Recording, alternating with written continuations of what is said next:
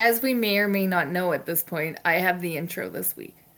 So I thought I would switch up the opening format this week. I don't want to alarm anyone because I know we're all aware that these things are happening in the back of our mind. I know just as a human being, I like to suppress these things, but I'm pretty sure we all just choose to ignore it, like the meme of the dog sitting in the room on fire saying this is fine. Quite similar to that. So global warming, climate change, etc. It's here. I'm sure wherever you are on this globe, you're seeing signs of this happening around you. So I thought I would solely read some news headlines, not even the articles this week that have happened. And these are going to be articles that have happened recently, like in the last month, even just article titles. That's too topical. You should have chosen articles only from 10 years ago. You're right. In my fashion, I should have. But in my fashion, also, I didn't want to read the articles. I just wanted to read you the news headlines. These are going to be within the last month. I made sure that these are all very recent. So to start with, the UN has been making headlines the past couple of days with news headlines reading, UN chief calls for extreme weather warning systems for everyone on Earth. Followed quickly by UN to roll out global early warning systems for extreme weather. Next one, IPCC, not sure who that is, it's just a news headline. The UN Committee on Climate. Perfect. I'm glad that you knew that because I didn't read the article.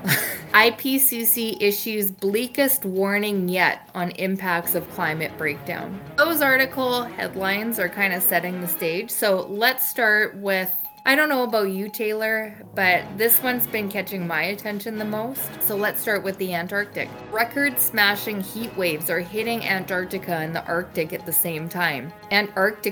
Arctic hit temperatures 40 degrees Celsius and 30 degrees Celsius hotter than normal. Temperatures in eastern Antarctica are 70 degrees warmer than usual from the hill. As temperatures rise, Antarctica is turning green, Universe Today. Massive Antarctic ice shelves collapse amid unusually high temperatures. That's the National Global News.ca.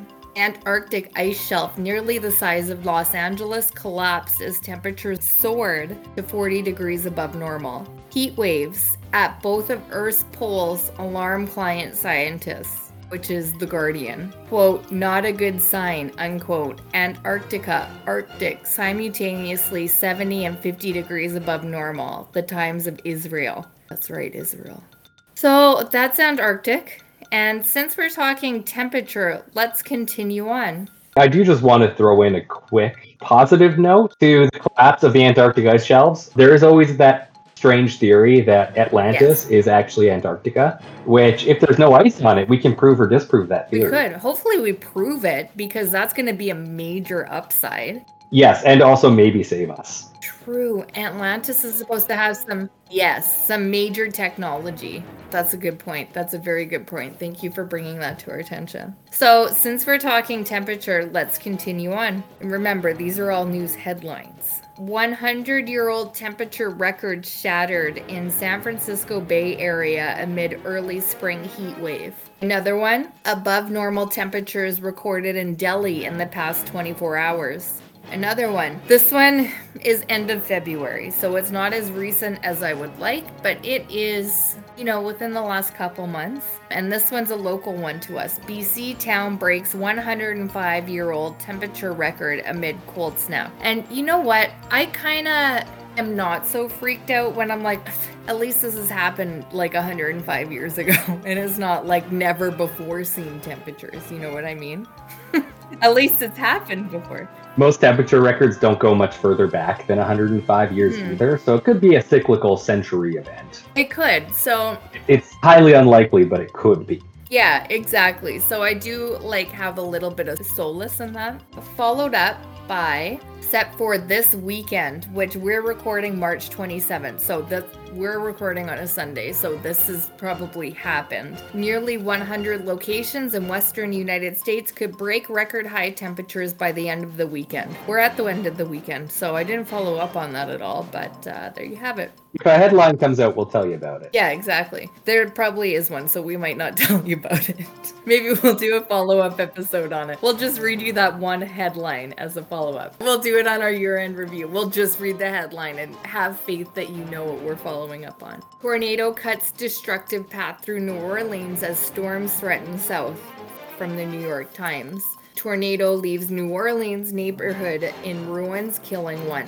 I did read the article on that one. While tornadoes can happen in New Orleans, it is not a common thing to be happening in New Orleans, which is why it made it onto this list. To give you some frame of reference on that headline. Only that one, though. New Orleans is going through its own outside of this. You probably won't find just a headline on it, but it's sinking as well. Is it? Yeah, oh yeah, the map of Louisiana has not been updated in a long time. They're losing tons of land because it's all swamp. Wow. Thank you for adding that here.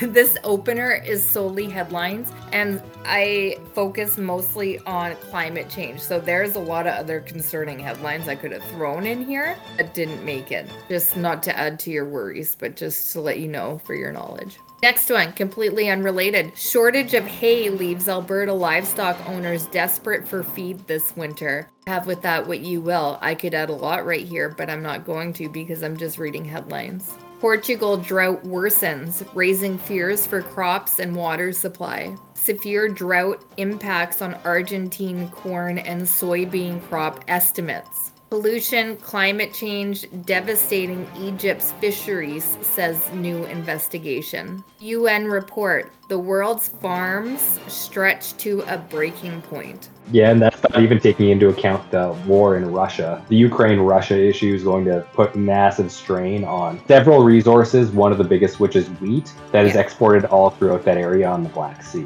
There is really, and I strictly stayed away from that, as I think we have been front of mind doing so on this podcast, is staying away. It's not fringe right now, it's front and center. There's some really concerning things going on, especially when you bring in climate change with food and crop damages that are happening, even where we are right now with the heat wave that happened, and who knows what'll happen this summer. There's some really concerning things happen, and I'm just, like I said, I'm just doing climate change on this. I'm not doing what's happening in the Ukraine right now with Russia, which just adds to all of this. And I don't mean to worry everyone listening right now, but we worry you in much different ways overall. it's something to, I mean, you read a headline in passing and you don't think much of it. And we're at a turning point of our future, essentially, right now. So I just think it's important to read them all. Not in any order in particular. It's the order that I've put it in. But I think it's really important to focus on all these headlines that are happening right now that some people, I mean, I put it to the back of my mind when I'm reading them. I don't really want to focus on how doomed I feel we are. But let's move on. The Amazon rainforest is approaching a dangerous tipping point. This is a separate article headline. 1 million species are at risk of extinction, according to a new report. I did, on this one, put an extra quote from within the article because I felt like that needed a little bit more focus. Quotations, a direct result of human activity, and the report highlights causes like changes to land use, animal exploitation, pollution, and invasive species. Climate change ranks as the third most serious cause. End quotations. If you're talking about the Brazilian portion of the Amazon rainforest, the biggest thing is they're destroying Amazon, bulldozing it down for, first off, logging, second off, to build farms, either soybeans or beef. They're also putting in gold mines in the Amazon too, which is going to destroy the water. Gold mines? Yeah, it's going to destroy the water, but that's a different topic in itself. That's not climate change. Okay. Next headline, I think, is what you're getting to. What's the next headline? We only want to hear headlines. Great Barrier Reef. Australia confirmed new mass bleaching event caused by warm sea temperatures. Next headline, no country met WHO air quality standards in 2021. I'm coming to the end of my headlines, and this is obviously worrisome. these are not all the headlines happening right now. I just wanted to kind of put some things together. It's concerning. We probably need to take a little bit of action here instead of ignoring everything. I know it gives you a little bit of doom and gloom, so you don't really want to focus on it, but we need to start taking action. But because it's not all bleak, the last article headline I will leave you with is horseback riding goat a hit on BC farm. And we'll probably have to link that up. Probably. I mean, I have a pretty good view of it just thinking that, but yeah, that's the opener. Okay. And yeah, I could probably add some bleak things on global warming and climate change, particularly why we changed those words. But let's leave it on that high note. And let's get into this episode. From the unexplained to the mundane, come join us on a journey to the fringe. Hello and welcome to Journey to the Fringe, the place where mainstream topics wake up missing a kidney and all semblance of ego they once possessed. Oh shit. We are your hosts of this podcast, Taylor and Chelsea, and today we're going to be focusing on a little known phenomenon known as April Fool's Day. And I promise this is not an April Fool's joke. This is more so the idea of calendar. Now, why would I be talking about calendars on April 1st? Well, there is one theory as to where April Fool's Day comes from. Some writers suggest that April Fools originated because in the Middle Ages, New Year's Day was actually celebrated on March 25th in most European towns, with a holiday that in some areas of France specifically ended on April 1st. Those who celebrated New Year's Eve on January 1 made fun of those who celebrated on other dates by the invention of April Fool's Day. There are many different theories as to why April Fool's Day came out, and this one actually doesn't make a lot of sense because April Fool's Day predates this, shifted in 1564, but you can find things before that meant referencing April Fool's Day. But I thought it was just a good time to actually take some calendar episodes out. So today we are going to talk about a theory called the phantom time hypothesis.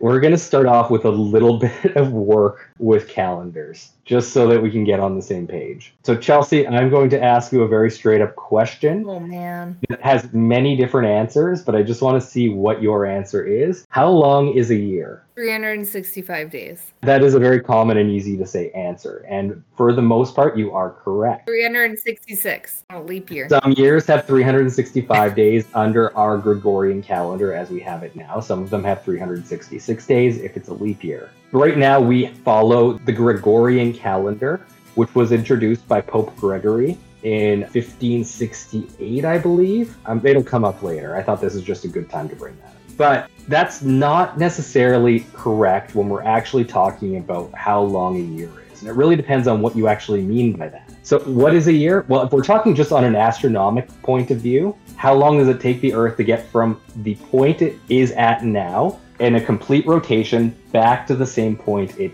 is again? And that is 365.24219 days. I mean, you bring up a good point. I was going to be like, this is the amount of days I go to work or have off. It's just like how I operate. But I guess you're getting really technical, which is the basic of like what's in a year. Yeah, so in an actual year, to get from the same point with the revolution around the sun back to the same point your planet just inhabited the year before, it is 365.24219 days, which is a really long and specific number. It is incredibly specific. It's important to talk about this number, though, because up until about 45 BCE, everybody kind of had their own ways of calculating calendars or dates, and with really only certain specific days being very important. So a lot of people didn't necessarily have a calendar system, more so just today's the solstice, today's harvest, things like that. Mm-hmm. When the Romans come around, it really starts to kind of take hold. And sorry, I should say just before this, many different cultures have used different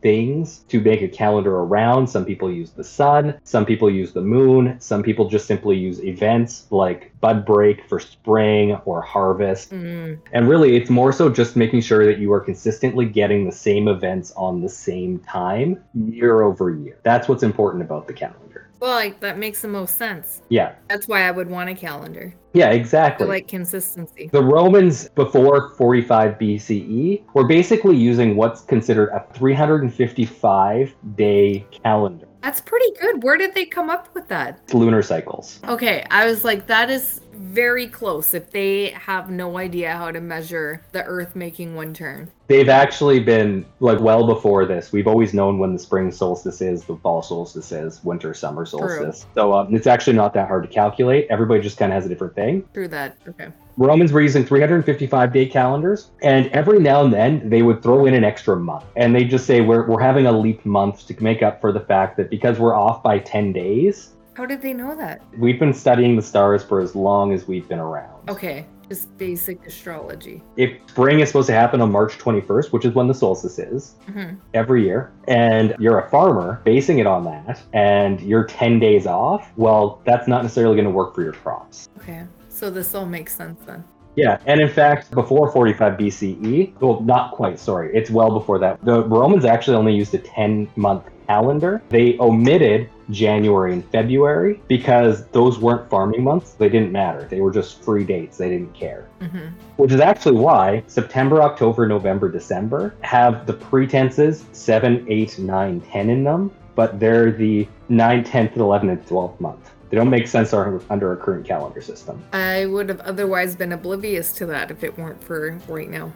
October should technically be the 8th month, but it's the 10th. I guess that I never even thought about that ever. We're going to have a lot of fun facts and just calendar-wise today. Nice. They had that, and then Romulus came in as the first ruler of Rome. He said we need to do a 12-month calendar. That's where the 355-day calendar comes in. And every now and then, the rulers would decree that there's an extra leap month that we're going to follow for this year, just to make up for all the days that we've missed so that we can keep these dates consistent. Julius Caesar, who actually did a ton of work on the calendar, or at least got people to come in, Who finally said, we need to have a consistent calendar every year. We can't just have random rulers decreeing that we're putting an extra month here. That's not efficient, and especially when you have a large empire, it's very hard to make sure that everybody's on the same page. Let's get all on the same page with one calendar. So this is where Julius Caesar puts the Julian calendar in place in 45 BCE. And the Julian calendar sets out very simply that there are 365 days in every year, except every fourth year, we're going to add one day. And that's where the leap year came from. So they had 365.25 days on average in a year. Wow. Fairly simple. Yeah, not to me, but... Pretty close to what the actual astronomical year is, 365.2421 days. And we have a leap year every 4 years. The Julian calendar is only 11 minutes longer every year than the astronomical calendar. And that was what year? This is 45 BCE. Wow. Like, I'm just blown away by this. But I guess when you say it as we've been studying the stars for so long, it just makes sense. I don't know why I'm so mind blown by it, but here we are. That might seem incredibly precise, but on a large scale, that's actually incredibly inaccurate. So 11 minutes difference per year means that in 128 years, you're going to be 1 day out of sync with the astronomical calendar. I mean, that's the same thing we follow now, is it not? No, and Okay. I'm going to get into how we actually have leap years, which is a lot more complicated than most people think. Okay, well, I'm glad I'm here for this because I am wildly out of date.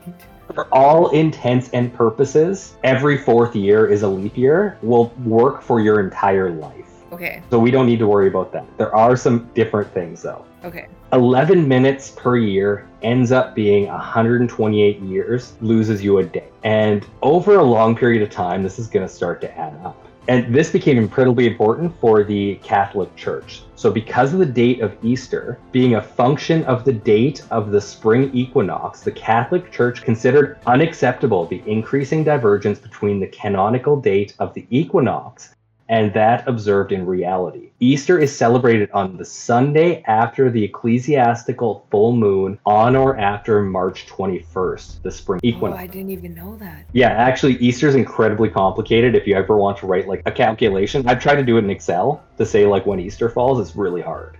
Why have you done that? I think it was for work purposes. Just okay. Just curious. Which was adopted as an approximation to the March equinox. European scholars had been well aware that the calendar had drifted since the early medieval period, though. Mm-hmm. To make the reform, the Gregorian calendar reform was to shorten the average calendar year by 0.0075 days to 365.2425 days to stop the drift of the calendar with respect to the equinoxes. How do you even do that? We still lose about 20 seconds per year, but that's basically as close as we're going to get. I have no idea how or why you... How we actually get to that? Under Gregorian calendar rules, every 4th year is a leap year that we add a day to, unless that year is divisible by 100, in which case we don't have a leap year, unless that year is also divisible by 400, in which case we do have the leap year. What was our last one? 2020 was a leap year. It's divisible by 4, but it's not divisible by 100. 1900 did not have a leap year because it is divisible by 4, but it's also divisible by 100, but it's not divisible by 400. Whereas the year 2000 was a leap year because it's divisible by 4, it's divisible by 100, and it's divisible by 400. But why would we be skipping leap years if it seems like we're off so many minutes per year? We are overall slightly longer. So we're 11 minutes longer than a normal year by skipping a leap year every 100 years or so. Because remember, I said we're off every 128 years. We can find a way to gain an extra day every 128 years, then we are in sync. But we're doing it every 4 years. We are normally doing it every 4 years. So if we skip one leap year every 128 years, we're good. I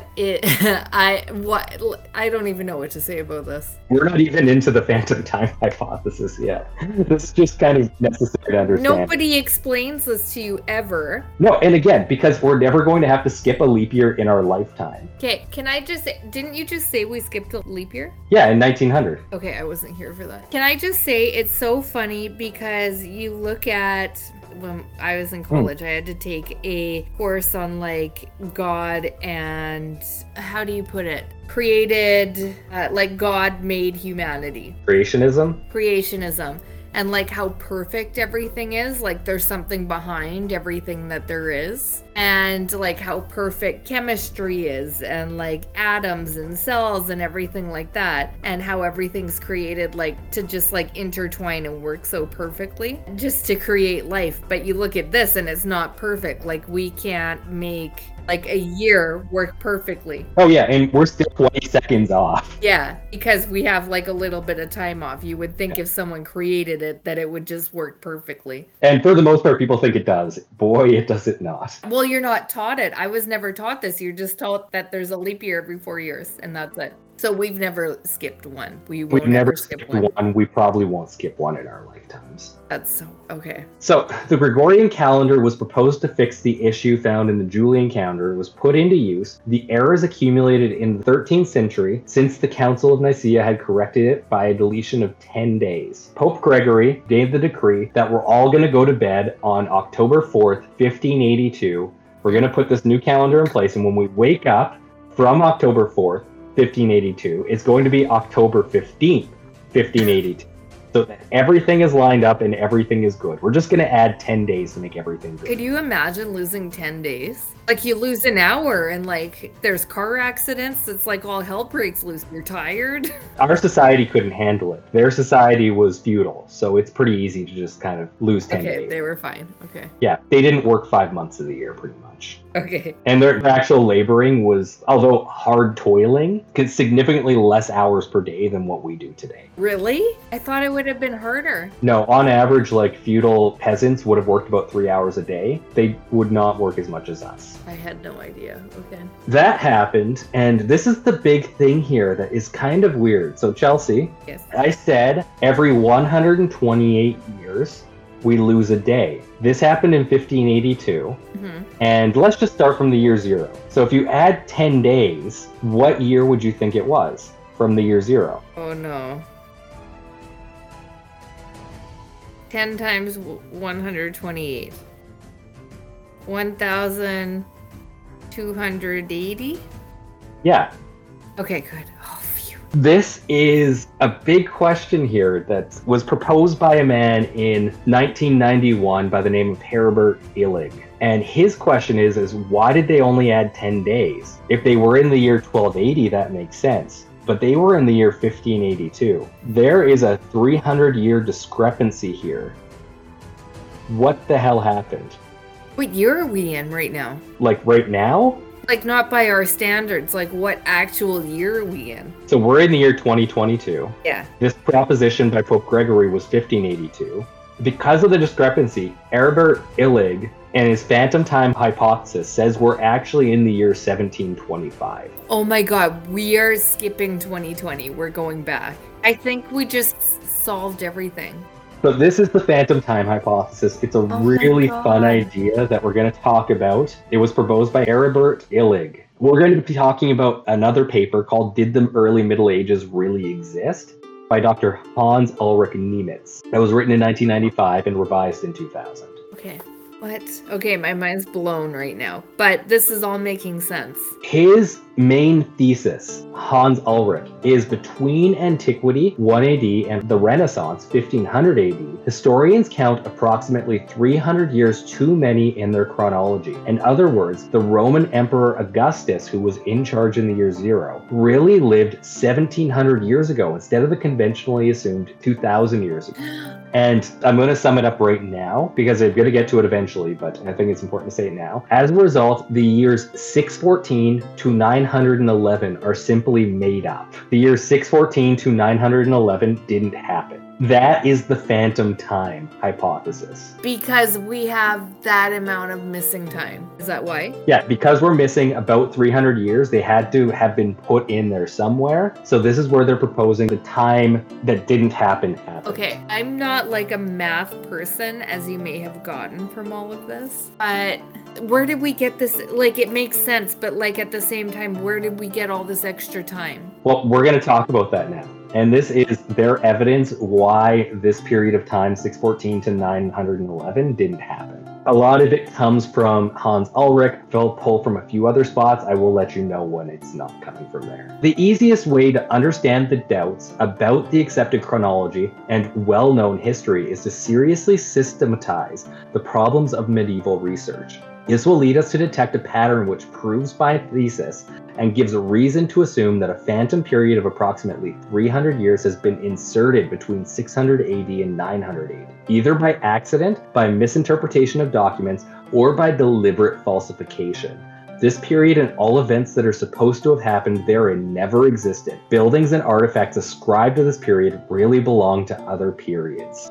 Art historians explain and describe artifacts and buildings of this period as anachronistic, but they never follow up on their assessments. One of the best examples intensively surveyed is the Chapel of Aachen, circa 800 AD, which seems to come approximately 200 years too early. The way of constructing an arch shown in this chapel has no predecessor.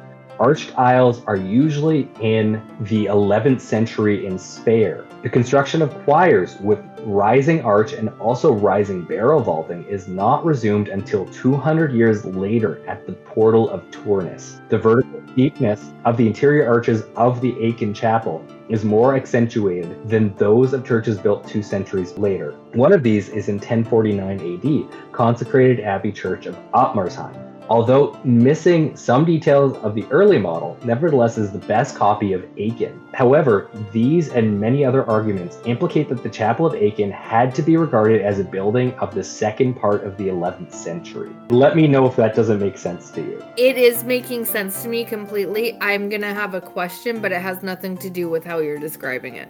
Okay, and I'm just going to summarize that paragraph. There's this chapel, the Chapel of Aachen, that normally archaeologists put it as built in 800. However, it uses design features that have never been seen before it and are not seen again for 200 years. So it seems out of place with everything else, it being placed at that time. So I guess I'm just going to ask it now. The 300 years of missing time is obviously human construct. Yes. So it's just like a time thing. Like there's 300 years that we're just missing. It shouldn't seem like chronologically we just like jump 300 years. If you're just looking at written history, everything flows nicely. But if you're looking at archaeological evidence, what Illig proposes is that it's not going to make any sense. There's going to be jumps in archaeological discoveries because there is not actually 300 years between everything. Things that are 300 years apart are going to look very similar, and everything in the middle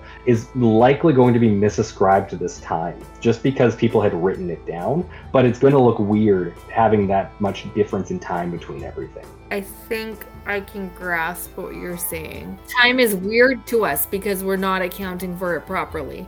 Yes, and basically this chapel seems like it should have been built 200 years later. But if these 300 years are actually missing, it is right in line with the other arches that are built exactly the same way. Okay. And that's why he's using this as evidence.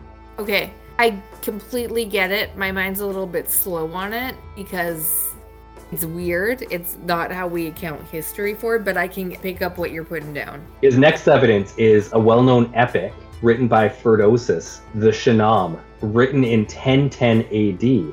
But it ends with the last Persian king Yazdegerd III, who died in 651 AD. The epic tells nothing about Islamic conquest of Persia and has no allusions to Islam at all. It simply skips 300 years of Islamic influence as if they had never existed, like the most current 300 years of history. So he thinks that is very odd. But how does he know that? Because it's written somewhere else? No, this saga wrote down the history of Islam, but skipped 300 years of history. When written specifically by somebody, but not that it was accounted for somewhere else. It was accounting for Islamic history and only goes up to 651 AD when it was written in 1010 AD. Does that make sense? This is like a mindfuck. Next, I love this idea. It comes before it, but the place I actually found this argument was in a book called Guide to the Phantom Dark Age by Emmett Scott. In 2014, it's a book. Many hilltop strongholds are known in Italy and throughout southern France, as well as in various parts of Aegean region and Asia Minor. Although castle building began in these regions in the 7th century, none of the structures built at that time have survived into the modern age. Invariably, the 7th century fortresses were replaced by greater and larger edifices in the 10th century and more especially 11th centuries, and it is these which we see today. The 10th and 11th century fortresses were built directly on the 7th century foundation. Nothing of the 8th or 9th centuries intervening. So we have very little construction to actually look at archaeologically from the 8th and 9th century. Even stranger, we find that whilst the age of castle building commenced in southern Europe during the 7th century, it only began in northern Europe in the 10th. And what is even worse, the boundary between the two ages of castle building is often no more than a few kilometers apart. Thus, for example, the first fortified hilltop site in the southern coast of France appear in the 7th century, whilst just a few kilometers away in the Pyrenean foothills, the first castles appear in the 10th century. This is the case, for example, at Lourdes, where the fortified stronghold was clearly designed to guard the Pyrenean passes against Muslim raids in the 10th century. Yet just a few kilometers to the west, at Montségur, a fortified stronghold also designed to guard against Muslim raids is dated to the 7th century. This is hurting my brain.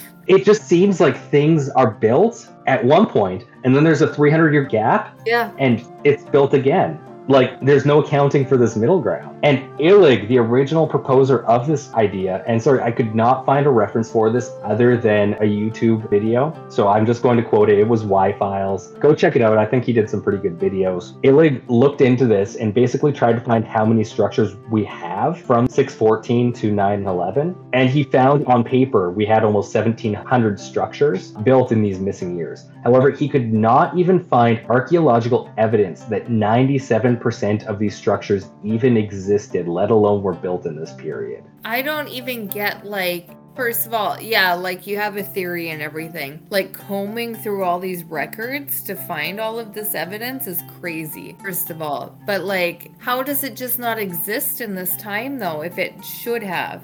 Because we're missing time. But how would it just jump? Missing time is slightly a bad name for it. It should probably be called the added time hypothesis, because missing implies we're not far enough into the future. Like there's time that we're missing. Okay, that makes a lot more sense. I don't know what I was thinking, just that like time is messed up really, and I think my head just like... And I should state this now too. Illig is the original proposer of this theory. He's German. He didn't write his theories in English, so I was unable to actually read his theories directly. Okay. I can't even imagine though, to have this theory and to go back through everything to try and prove it. Like, these are legit theories, what you're putting forth, but like, can you imagine being like, I'm going to prove that time is moving too fast right now by going through all of history? He's mostly focusing on this 300-year period. It's a specific period of time he's focusing on. Like I said, he's focusing on 614 to 911 AD because there's not a lot to corroborate this time. So he wanted to see like what he could actually find. Okay, you did say that. And for the most part, he found pretty much everything that we have to prove this period of time happened is just in recorded history, not in documentable history. That would take a lot of work to do that, but that is so mind-blowing. Okay. Likewise, the Parsis, Zarathustra worshippers in India have been debating their own chronology furiously since messengers from Iran in the 18th century told them they made a mistake in counting the years since their flight from their homeland. Even modern encyclopedias vary in their assertions between the 7th and 10th century for this event. That's a huge gap. Oh. That's a 300-year difference. Likewise, the history of... this is how it's written in the article, so I'm going to reference it this way. I do not mean it in a disrespectful way, as it can be viewed that way sometimes. The history of the Jews... Say the whole word! ...shows centuries of darkness and discontinuity that support the thesis of the phantom time. One of the important modern works on Jewish history bears the descriptive title The Dark Ages, Jews in Christian Europe, 711 to 1096. Here are two quotations. It seems that they, the Jews, totally disappeared together with the breakdown of the Roman Empire. However, we don't find any evidence of their presence until Carolingian period. For the Carolingian period, historians find only written sources, whereas material sources like buildings and artifacts exist just for the time after 1000 AD. Jewish quarter in Regensburg between 1006 and 1028 AD, in Cologne between 1056 and 1075 AD, in Worms around 1080 AD, and in Spires around 1084 AD. And for the regions outside of Germany, we are told, of course we know from inscriptions and other sources about Jewish societies and single persons in nearly all provinces of the Roman Empire, and we can reasonably suppose, with or without proof, that there is in fact no district without Jews. Nevertheless, there doesn't exist any evidence and only little probability that a substantial number of Jews lived anywhere in the Western world at this time. So in European recorded history, nobody really knows where Jewish people are from 711 to 1096, which again is about 300 years. This just keeps blowing my mind. The few existing stratigraphies of German towns give evidence of the phantom time. In Frankfurt am Main, archaeological excavations did not find any layer for the period between 650 and 910 AD. Nevertheless, it has been assumed that something had been found in order to avoid empty centuries, which is inconceivable. But they didn't have anything in that time? They couldn't find anything in the ground. Again, have recorded history for this time, but they can't find any archaeological evidence to support it. Thus, the absent period was construed by layers, composed of waste and ceramic fragments from other locations which were spread to fill in the gap and support known chronology. Archaeological research in ceramics encounters big problems for the projected phantom time. Two quotations. The evolution of half a century is unclear, writes Peter Vicadil in his 1991 publication about ceramics of the 8th to 13th centuries from settlements of the Main Triangle. 30 years earlier, Werner Harnickel had some troubles with the slow-moving evolution of vessel forms in the 7th, 8th, and 9th century at the North Sea coast. It is impossible to find an order in these ceramic vessels. Even to construct a relative chronology still seems to be impossible. Therefore, the ceramic experts try to solve their problems with mathematical and statistical methods. This time appears on paper to make perfect sense because we've read everything written down these years happened. In practice, finding evidence or things that happened during these 300 years is actually incredibly hard. Okay, that's what I'm getting from everything you're saying. You can find medieval falsifications in every kind of document during this time as well. The medievalist is confronted with a dangerous and confusing host of false documentations, and this was the reason for organizing a conference in the late 1990s. The Bavarian State Secretary of Education and Culture, Hans Meyer, summarized the problem, and nobody came to contradict him. Falsifications in the Middle Ages are really no minor subject for medievalists. In this conference, we treat the central problem of historical scientific research, the question for authenticity of the documents, and even more, the concept of truth in an important period of history of mankind. Horst Fuhrmann, president of the Monumenta Germania Historica, emphasized a special peculiarity of some of the important fake documents. He demonstrated that the important fakes of the Roman Catholic Church have an anticipating character. These documents had to wait their great moment to come. Centuries after being produced, these fakes were integrated into the framework of the clerical and laical world. Fuhrmann's opinion was that in the first place, the environment must exist before a fake can be effective. We were shown fakes from preceding centuries. We divined chronological distortions, therefore we inspected the calendar's calculations and mentioned above with the result of a time error amounting to 3 centuries. Then we looked for gaps in special reports and publications, also for periods of stagnation or strange events repeated in similar manners after approximately 300 years. I only refer to some of a great number of puzzles: a gap in history of buildings in Constantinople, a gap in the doctrine of faith, especially the gap in the evolution of theory and meaning of purgatory,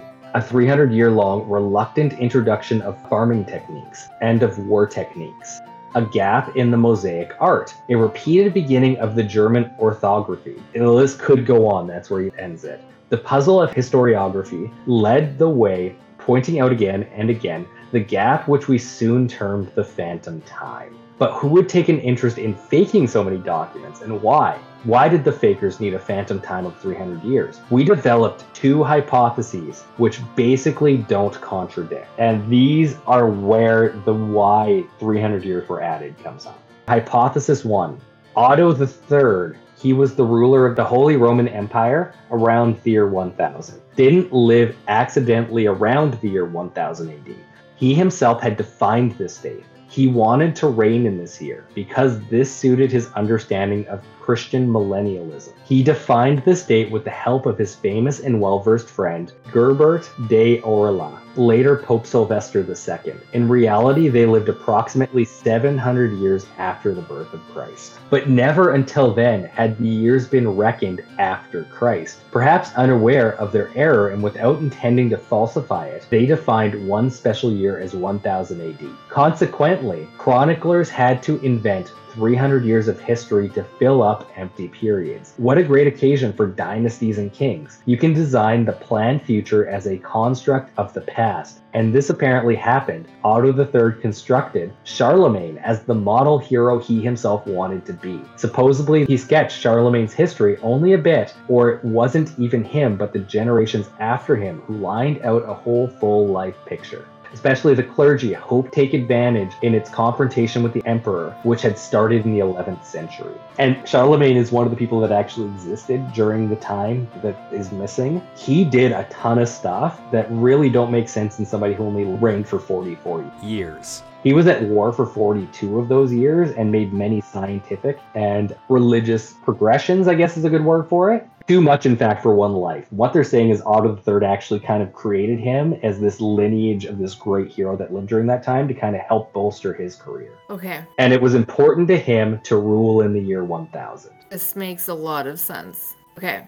What's the next one? Hypothesis 2. Constantine VII of Byzantium, 905 to 959 AD, organized a complete rewriting the whole Byzantine history. The famous German Byzantinist Peter Schreiner has demonstrated how official historiography interprets this process. Beginning in the year 835 AD, monks rewrote piece by piece all texts which had been written in Greek Maiuscula in the new form of writing, hence called minuscula. Schreiner postulates that each text was produced only once, then the originals were destroyed. This means that all existing texts of the then leading culture nation had been changed or rewritten completely in new manuscripts in the lifetime of 2 generations or even faster, and have been well invented, we suppose. It is important to explain the motivation of the Emperor Constantine VII. I only want to demonstrate that an action of rewriting and faking like this has happened. If it could happen in Byzantium, it might have happened at any other place too. Moreover, Theophanu, mother of Otto III, came from Byzantium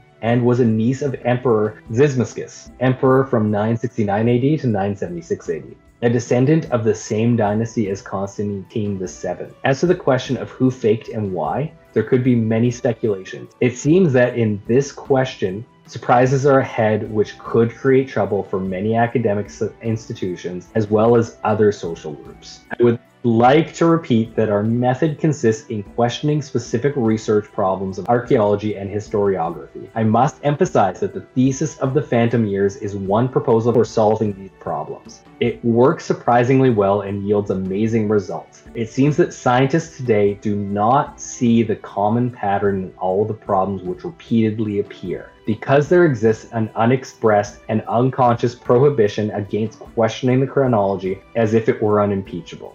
And that is the phantom time hypothesis. Okay, I have a lot to say. First of all, I think you set that up beautifully. I was on a roller coaster of emotions, mostly with confusion.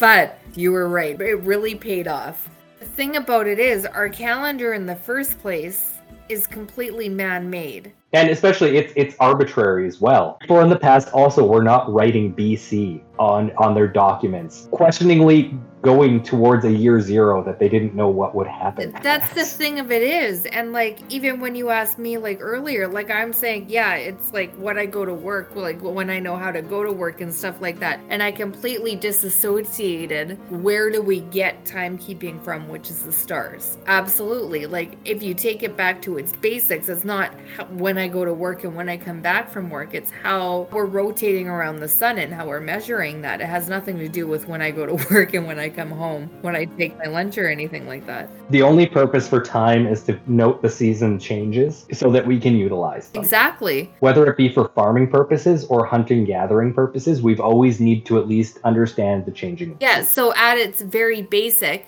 it's how long it takes us to get around the sun. And I should have known that, but that's not. Like, I measure time in my day-to-day life by when I go to work, when I come back from work, because that's what my life revolves around. That's what we base it on now. It's not like, okay, today marks how many times we've gone around the sun since whatever. But our calendar, it's completely man-made.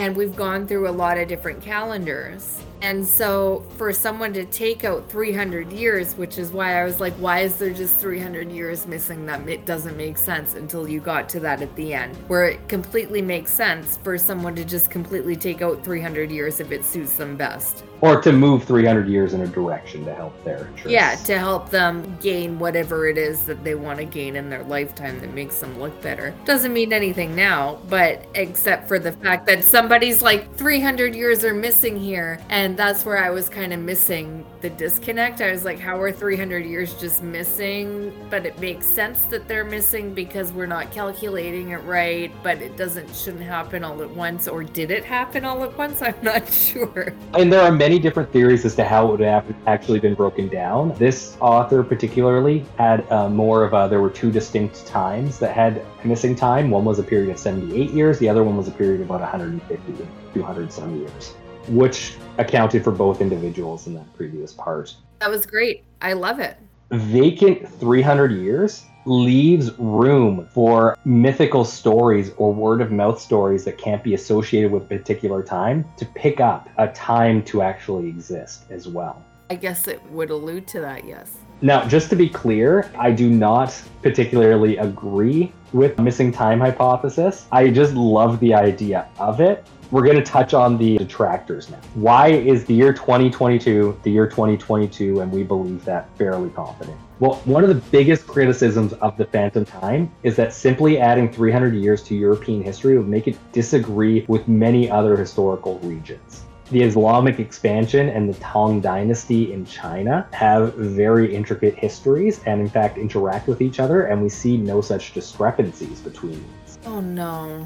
But there are other ways to disprove phantom time hypothesis as well. The biggest and easiest one is astronomical records. We know there are a few things that will happen on a set schedule no matter what, and those are all in the sky. Observations in ancient astronomy, especially those of solar eclipses cited by European sources prior to 600 AD, when that time would have been added, agree with the usual chronology and not with Illig's. Besides several others that are perhaps too vague to disprove the phantom time hypothesis, two in particular are dated with enough precision to question this hypothesis. One is reported by Pliny the Elder in 59 AD, and the other by Photius in 418 AD. Both of these dates and times have confirmed eclipses that they wrote about. In addition, observations during the Tang Dynasty in China of Halley's Comet that we know comes around every 78 years, for example, are consistent with current astronomy with no phantom time. The next one I'm going to skip just because we didn't talk about carbon dating and dendrochronology, so we don't need to worry about that because that's too complicated for our show. Yeah. Are we on the same calendar that China's using at the moment? At the moment, yes, but they have followed for a long time the lunar calendar. And would that necessarily line up with the one that's missing with the 300-year discrepancy? It's just like how we talk about people from BC. Yeah. They're using a different calendar, but we can line it up with our calendar to confidently put people in certain times. Because I'm just not, and this is just me with absolutely no history in this at all, not even research. Would that lining it up with the Chinese calendar necessarily account for 300 years, not like discrepancy on a European calendar? And this is the thing, like China now uses our calendar for all business. Yeah. Well, you need a standardized thing for the world. So that we can all agree on meeting times, on actions to be taken by a date. Yeah, exactly. Without that, the world doesn't work. Yeah. At one point, China had to convert from their traditional calendars to the next level to be able to exist in this relationship. So we know how to convert because it has been done. And we also are able to line things up. And especially like if you see that somebody wrote on this date that Halley's Comet happened, and then they also wrote on this date, however many Chinese years in the past Halley's Comet occurred, you're able to come up with a formula to show what the calendar was. Okay. Even if you don't know how they were using it. Okay. It's kind of like how technically we're supposed to use meters and centimeters and kilometers. Yeah. That's not what we've always used. That's not what the world's always used. But we're able to convert other systems. Like the Egyptians had measurements. We convert it to our system because we are able to figure it out. And it makes sense. Okay, that makes sense. And especially not necessarily interacting with us, but there were interactions with China and the rest of the world all throughout the Middle Ages, through the Silk Road. It was a little later, but we were able to figure out from writings on both sides when it happened. Yeah, and how to equalize things happening. How to see like the times between the two.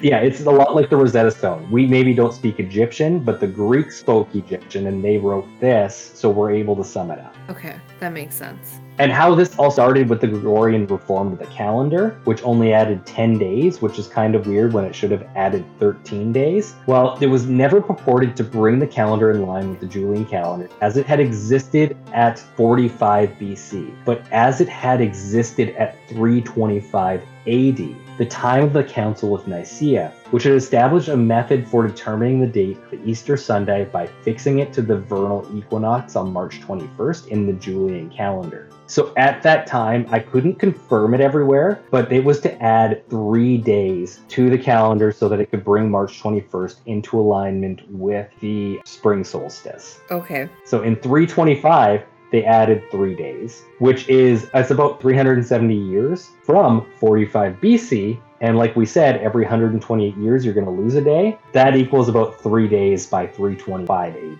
By 1582, the astronomical equinox was occurring on March 10th in the Julian calendar, but by Easter was still being calculated for a nominal equinox on March 21st. In 45 BC, the astronomical vernal equinox took place around March 23rd. Illig's 3 missing centuries thus corresponds to 369 years between the institution of the Julian calendar on 45 BC and the fixing of the Easter date at the Council of Nicaea on 325 AD. And lastly, on Charlemagne, if Charlemagne and the Carolingian dynasty were fabricated fabricated, there would have to be a corresponding fabrication of the history of the rest of Europe, including Anglo-Saxon England, the papacy, and the Byzantine Empire. The Phantom Time period also encompasses the life of Muhammad and the Islamic expansion into the areas of the former Western Roman Empire, including the conquest of Visigothic Iberia. This history, too, would have to be forged or drastically misdated. It would also have to be reconciled with the history of the Tang Dynasty of China and its contact with the Islamic world, such as the Battle of Talas. So there are problems with the Phantom Time hypothesis, but man, is it a fun concept that I wanted to share with you all. And just realize how weird calendars are. It is.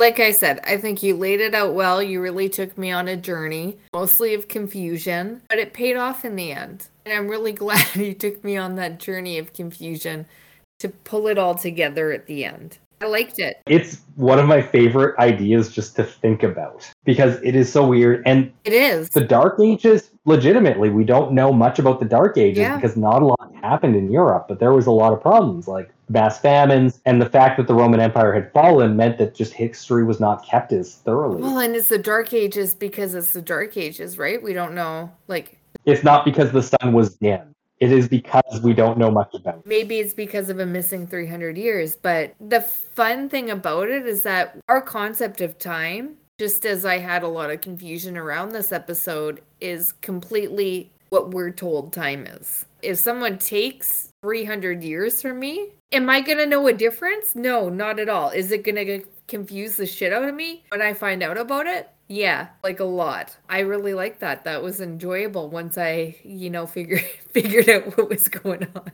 I have been Taylor, here with Chelsea, reminding you that we are living our best life in 1725. We really are. And I mean, we can forget 2020 ever happened. That's the great part about it. Thank you all for listening, and we will see you next week. Bye.